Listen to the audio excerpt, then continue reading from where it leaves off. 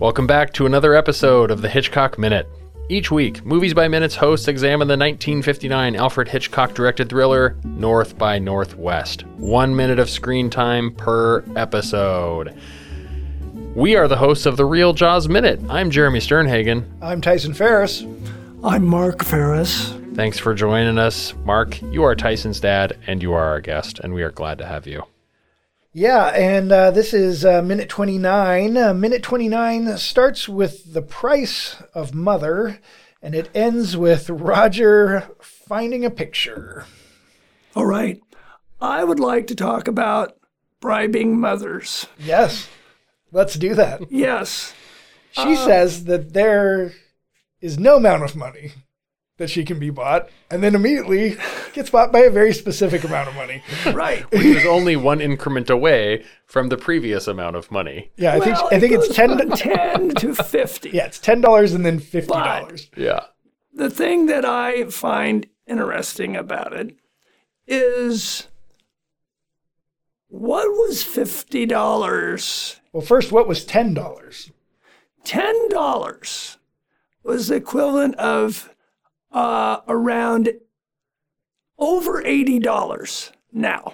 Wow. It was it was something like 8.64, something. I'm close in that exchange rate or whatever, over time, inflation rate. So when he got 10, he's bribing her, for our just sensibilities, $80. And I'm going, I don't know if 80's enough as a parent. But then when he goes to 50, and my calculations is that's over $434. Yep. Yeah. Now, there's a whole bunch of stuff I would do for $434. And Is talking a hotel clerk out of a key one of them? absolutely, because the first thing I'd go is, will I go to jail? No, I'm not going to jail. And I'm this wonderful lady who plays bridge, and Cary Grant's my son, and so what are they going to do to me? So, but it's $434 Man. is way different than 80. Yeah, And- way different. I'm a cheap date. I do a lot of stuff for $50 $4. could buy in 1959. 50, and Cary Grant appears to have Way more than that. way more than that. He's used to carrying it, and he's got denominations. He can tip guys a couple of bucks.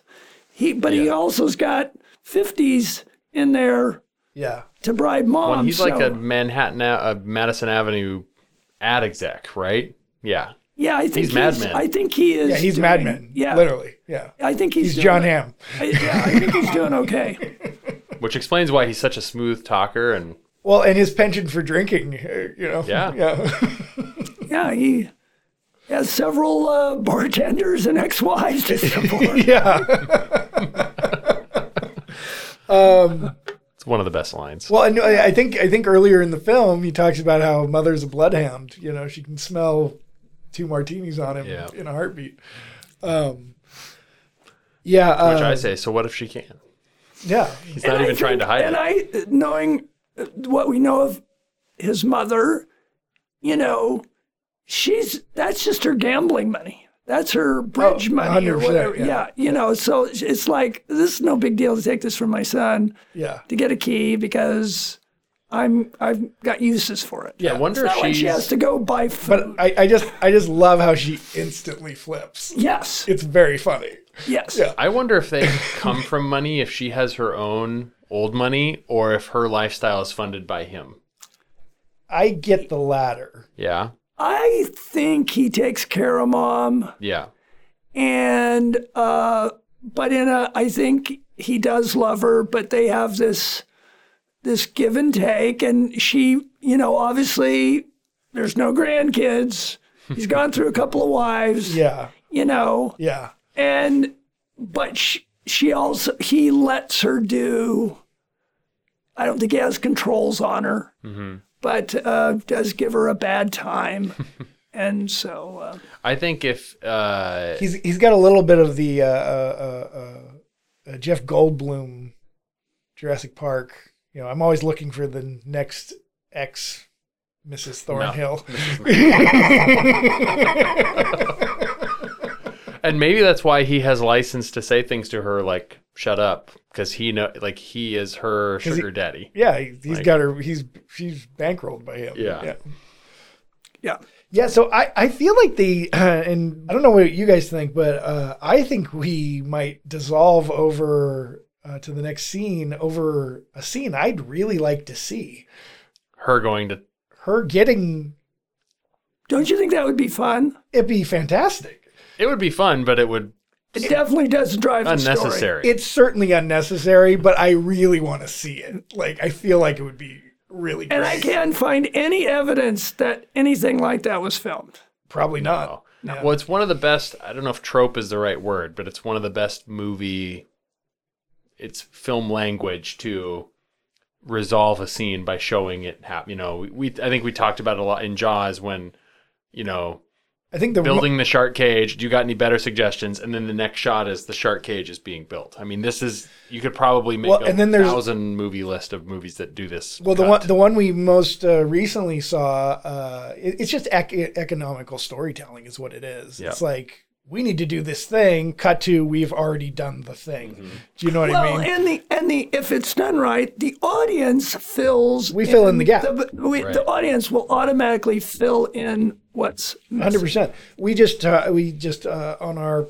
podcast we talked about Piranha, and there's a scene in there towards the beginning of the film. He's like, you know, the two main characters, she's like, you need to come help me do this. And he's like, there's no way in hell I'm like hell I will. And then cut to, they're both in a car traveling down the road. And he's begrudgingly sitting there just bouncing along. And you just go, it just skips over the entire argument of them trying to get into the car and going down the road. Right. And Tyson and I have covered this probably 100 times, but I'm going to do it again. So many movies are guilty of doing that. What you like, the scene you want to see.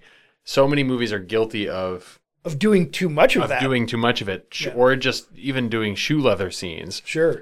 Tyson and I have talked about how we've fan edited some James Bond movies, where if you edit out scenes of James Bond just walking, like into a hotel, like. You cut 30 minutes out of every James Bond movie. It's like nothing's happening. Especially the early ones. Because, back in those days, and this movie, I think, does a really great job of it, is so many movies back in this era are like travel logs. You're showing this world to an audience that's never going to see Manhattan. You're absolutely right. So, like, you just let them soak in these But to the same point, we do have some shoe leather specifically in these minutes. I mean, it's them walking out of a building, getting into a car leaves, then we have them in a taxi cab, getting out of a taxi cab, walking into a lobby. I talked about this last week, how, like, okay, if you're going to... and it doesn't take up a lot of screen time, but... If you're going to shorten this up and kill a bunch of golden dialogue in the process, you know...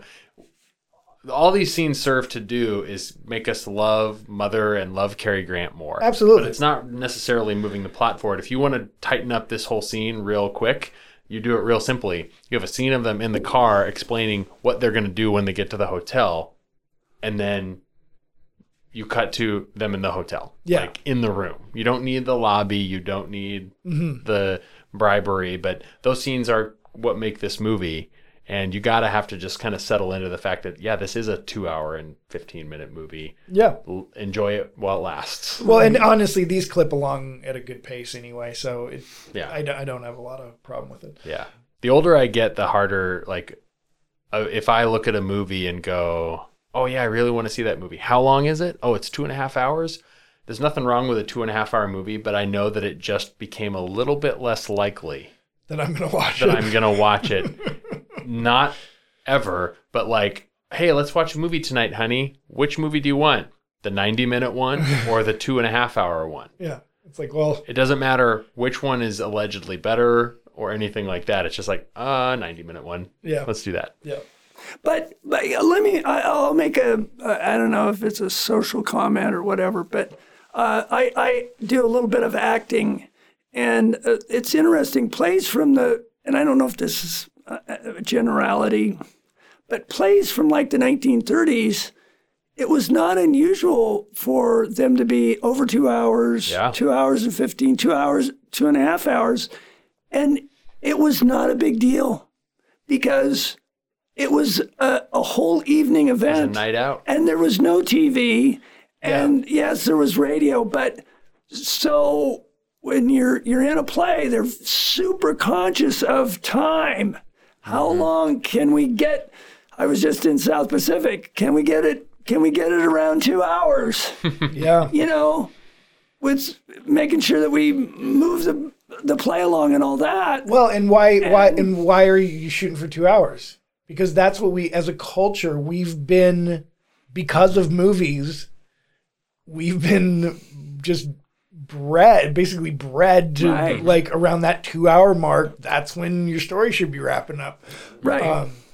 And I will make a comment that I think there's a whole bunch of movies that if they can come in around 90 minutes to 2 hours, man, that's just right. That's kind of the sweet spot. Yeah. And once you go over, you better have a damn good reason. Yeah. It better be Lawrence of Arabia or Schindler's List. Yeah, or you could make the argument. I mean, probably a whole new, the current generation that's growing up on these Marvel movies, they're going to have a totally different idea of what a movie is. Every single movie is at least 2.5 hours long. Yeah, what's funny, if not 3. What's funny to me is I grew up thinking like 3 hour movie. That's like what they did in the 50s. That's Ben-Hur. That's Lawrence of Arabia. Yeah, it's interesting. They had an intermission. Right. They were long back then, but we've seen since the last 20 years, I don't know. I can't fully back this up, but if you look at the average running time of like big budget, the biggest, highest grossing movies year to year to year, the runtime is trending up. Absolutely. But why do you think that? I have a theory on that. I want to hear your theory, but now that you've asked me the question, I would just say because a lot of the highest grossing movies are part of franchises and they have a lot of story to tell because they have fan service to pay and like, oh, there's a legend, we have to pay attention to this backstory. I'm not in favor of any of it. And I'm like, there's a lot of this conversation in the media right now around movies is like, Marvel movies aren't real cinema and Martin Scorsese. Like, I love them. They're a blast. They are just as much a movie as an Abbott and Costello movie Absolutely. from the 1930s. Mm-hmm. But is an Abbott and Costello movie, like, it's just different. There's room for everybody. But I totally get what people are saying when they're saying, like, well, Marvel movies aren't cinema. I'm like, well, they're just they're a specific kind of cinema. Marty, like, yeah, sorry, the kids are on your lawn. Sorry. You're on at the what is it? Okay, Boomer. Yeah. Okay, Boomer. Yeah. Which, by the way, nobody's ever said to me. Oh, I wonder why. Fear? Probably. No, my theory is the expense of the films, the expense of a ticket. You've got to make plans and all that, and I think there's this. We've got to give. It costs more than it's ever cost to go to a movie. Yeah. Yes, movies cost more than they've ever cost to make. Yep. It used to and be, if you're gonna get people in butts in the seats, this is just my opinion. You got to give them a reason to get there. Yeah. And spectacle is gonna be it. So big, long.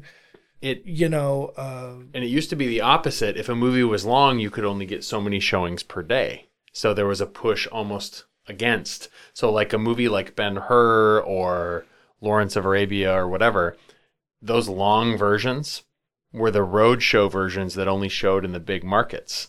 And then when you saw Lawrence of Arabia, 6 months after its release in Portland, Oregon, you saw a 30-minute shorter version. Yeah. And that was purely because they're like, no, we want to run this 4 times a day. Yep. And if it's that length, it's the other length, we can't do it. But now, kind of to your point, Tyson, the marketing isn't driven behind, we need to show it 5 times a day. Mm-hmm. It's driven, no, people just have to go. We just have to get people here. Yeah. Right. Yeah. Yeah, it's interesting. Let's see. Oh, I just a comment. The maid seems to know him in this minute. Oh yeah, they think they've been found out. That's the first response you get when she says, "Excuse me." When she walks up, she goes, "Excuse me," and they're like, they're deer in headlights. That's kind of a harsh delivery from her, I think intentionally so. Like, I don't think a hotel maid would necessarily be so. Well, I think she's doing what the director asked her. What the director told her to do. She's got a great line in here. I know you were just talking about something else, but she says, "Changing. You need me to change in your beddings?" Yeah, I have that. Changing your beddings. She says. But does she mean bedding? And she's just changing your beddings. Just slanging it. Yeah. Her character has this like charming Southern charm inflection. I'm not saying she has a Southern accent, but it's almost like her character. I don't know if it's like Here's my theory. She's in 1958 New York, working in a hotel. She's from a lower class, and it's almost as though she's playing up her lower classness to this muckety muck. That's probably not how she talks. She doesn't go home and tell her kids to, I got to change the beddings and go on changing the linens. Yeah. That's just her. That's her maid persona that she wears. Interesting. It's kind of like, Gone with the Wind. I just thought she was actually... That could be too. Of a lower state because she's a maid in a hotel and talks that way. I had the note. Think about it. If you are a maid and you're in New York and you had a job at the Plaza. It's the creme de la creme of maid jobs. Got a heck of a job. Yeah. And you're going to, it kind of fits what you were saying. You're going to play, everybody there is. You wouldn't dare to show your guests that your vocabulary might actually be bigger than it is. Or bigger than theirs. Right, exactly. Right, that's what I'm trying to say. Yes. They're going to lean into their low classness, even if they're doing a disservice to how smart they actually are. Yeah, to jump back a little bit, I love her listing his crimes as they're walking down the hallway. The mother, Yeah. Yeah. Just good. She lists like a dozen things. What does she it's hilarious. say, like, home breaking or something? Oh, yeah, home breaking. He's like, this isn't home breaking, this is hotel breaking. It's a totally different thing. She's like, 5 to 10 years. She's got those aside. And by the way, this maid, one of the unsung, unnamed character actors that I, growing up, saw a million times. She looks very familiar to me, so I'm excited to hear. She does. Well, I don't have any. I literally don't have. I didn't look. I should have looked her up. I didn't look her up. I just know I've seen her. I looked up the fake Mrs. Townsend, who I found out is a real Mrs. Townsend. Which just blew my brains out. Yeah, that was good. Loved that. I have a note on the filming. This is all covered in wides. There's no coverage on any of this stuff. Hey, before you continue on, you are ready for me to break down the maid? Yeah, do it. The internet served me well. The actress is Maudie Pickett, born Maudie Marie Doyle. She's been in a million things, most notably. She's the maid in North by Northwest. She was born in a small town you might know called Portland, Oregon. And she's famous for portraying maids, secretaries, busybodies, spinsters, and nosy neighbors. And just a quick shot of her filmography. Holy cow. It's a lot. I'm just going to quick scan through. What do I know here? Man. It's crazy when you look at these people's filmographies. I can't. They'll have 8 to 10 things a year. For 40 years. She must have been a contract player for. She started in 1938. Her last credit is 1969. Absent-Minded Professor, The Gnome Mobile, Kiss Them for Me, Wyoming Renegades, Gun Fury, Montana. A lot of westerns. Those are all 50s, like Joel McRae or Randolph Scott. Yep, Man in Dark, films. Stars and Stripes Forever. And her credits are like Grace, Thelma, Nurse, Bookstore Clerk, Indignant Townswoman, Screaming Woman, Mrs. Argyle. Anyway. Indignant Townswoman. That's my favorite. It's kind of cool that a lot of them, it's like, they were in North by Northwest. Yeah. You know what I mean? It's like, they did all this stuff. Oh, everybody is excited they're in And she had the new Hitchcock picture. She had recurring roles in The Adventures of Superman with George Reeves, The Donna Reed Show, and Hazel.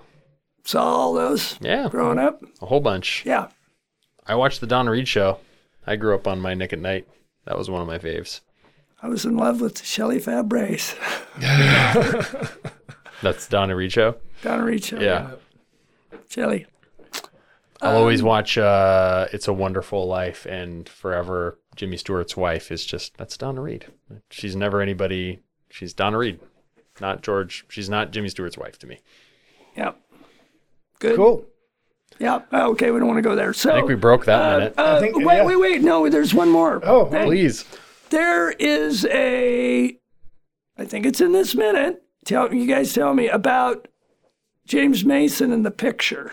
No, that's next minute. Okay. Mm-hmm. Friday's minute is all about, he picks up the picture at the end of this minute, but we don't get to see the picture. Okay. So that's the next minute. Okay. So, spoilers. We're going to be talking about James Mason. I'm James Mason. In minute 30, which is going to be tomorrow, Friday's minute. And Jared, tell them all the stuff. The stuff is you can find the Hitchcock Minute podcast on Apple Podcasts and Google Play, but you probably know that because you're probably listening on one of those platforms right now. And you can find out more about us at thehitchcockminute.com. Social media is available at The Man on Washington's Nose on Facebook and on Twitter at The Hitchcock Minute. And you can join us right here again tomorrow at the Hitchcock Minute. And you can also hear more of Tyson and I at the Real Jaws Minute. But we will catch you here tomorrow. Bye. Bye. Bye.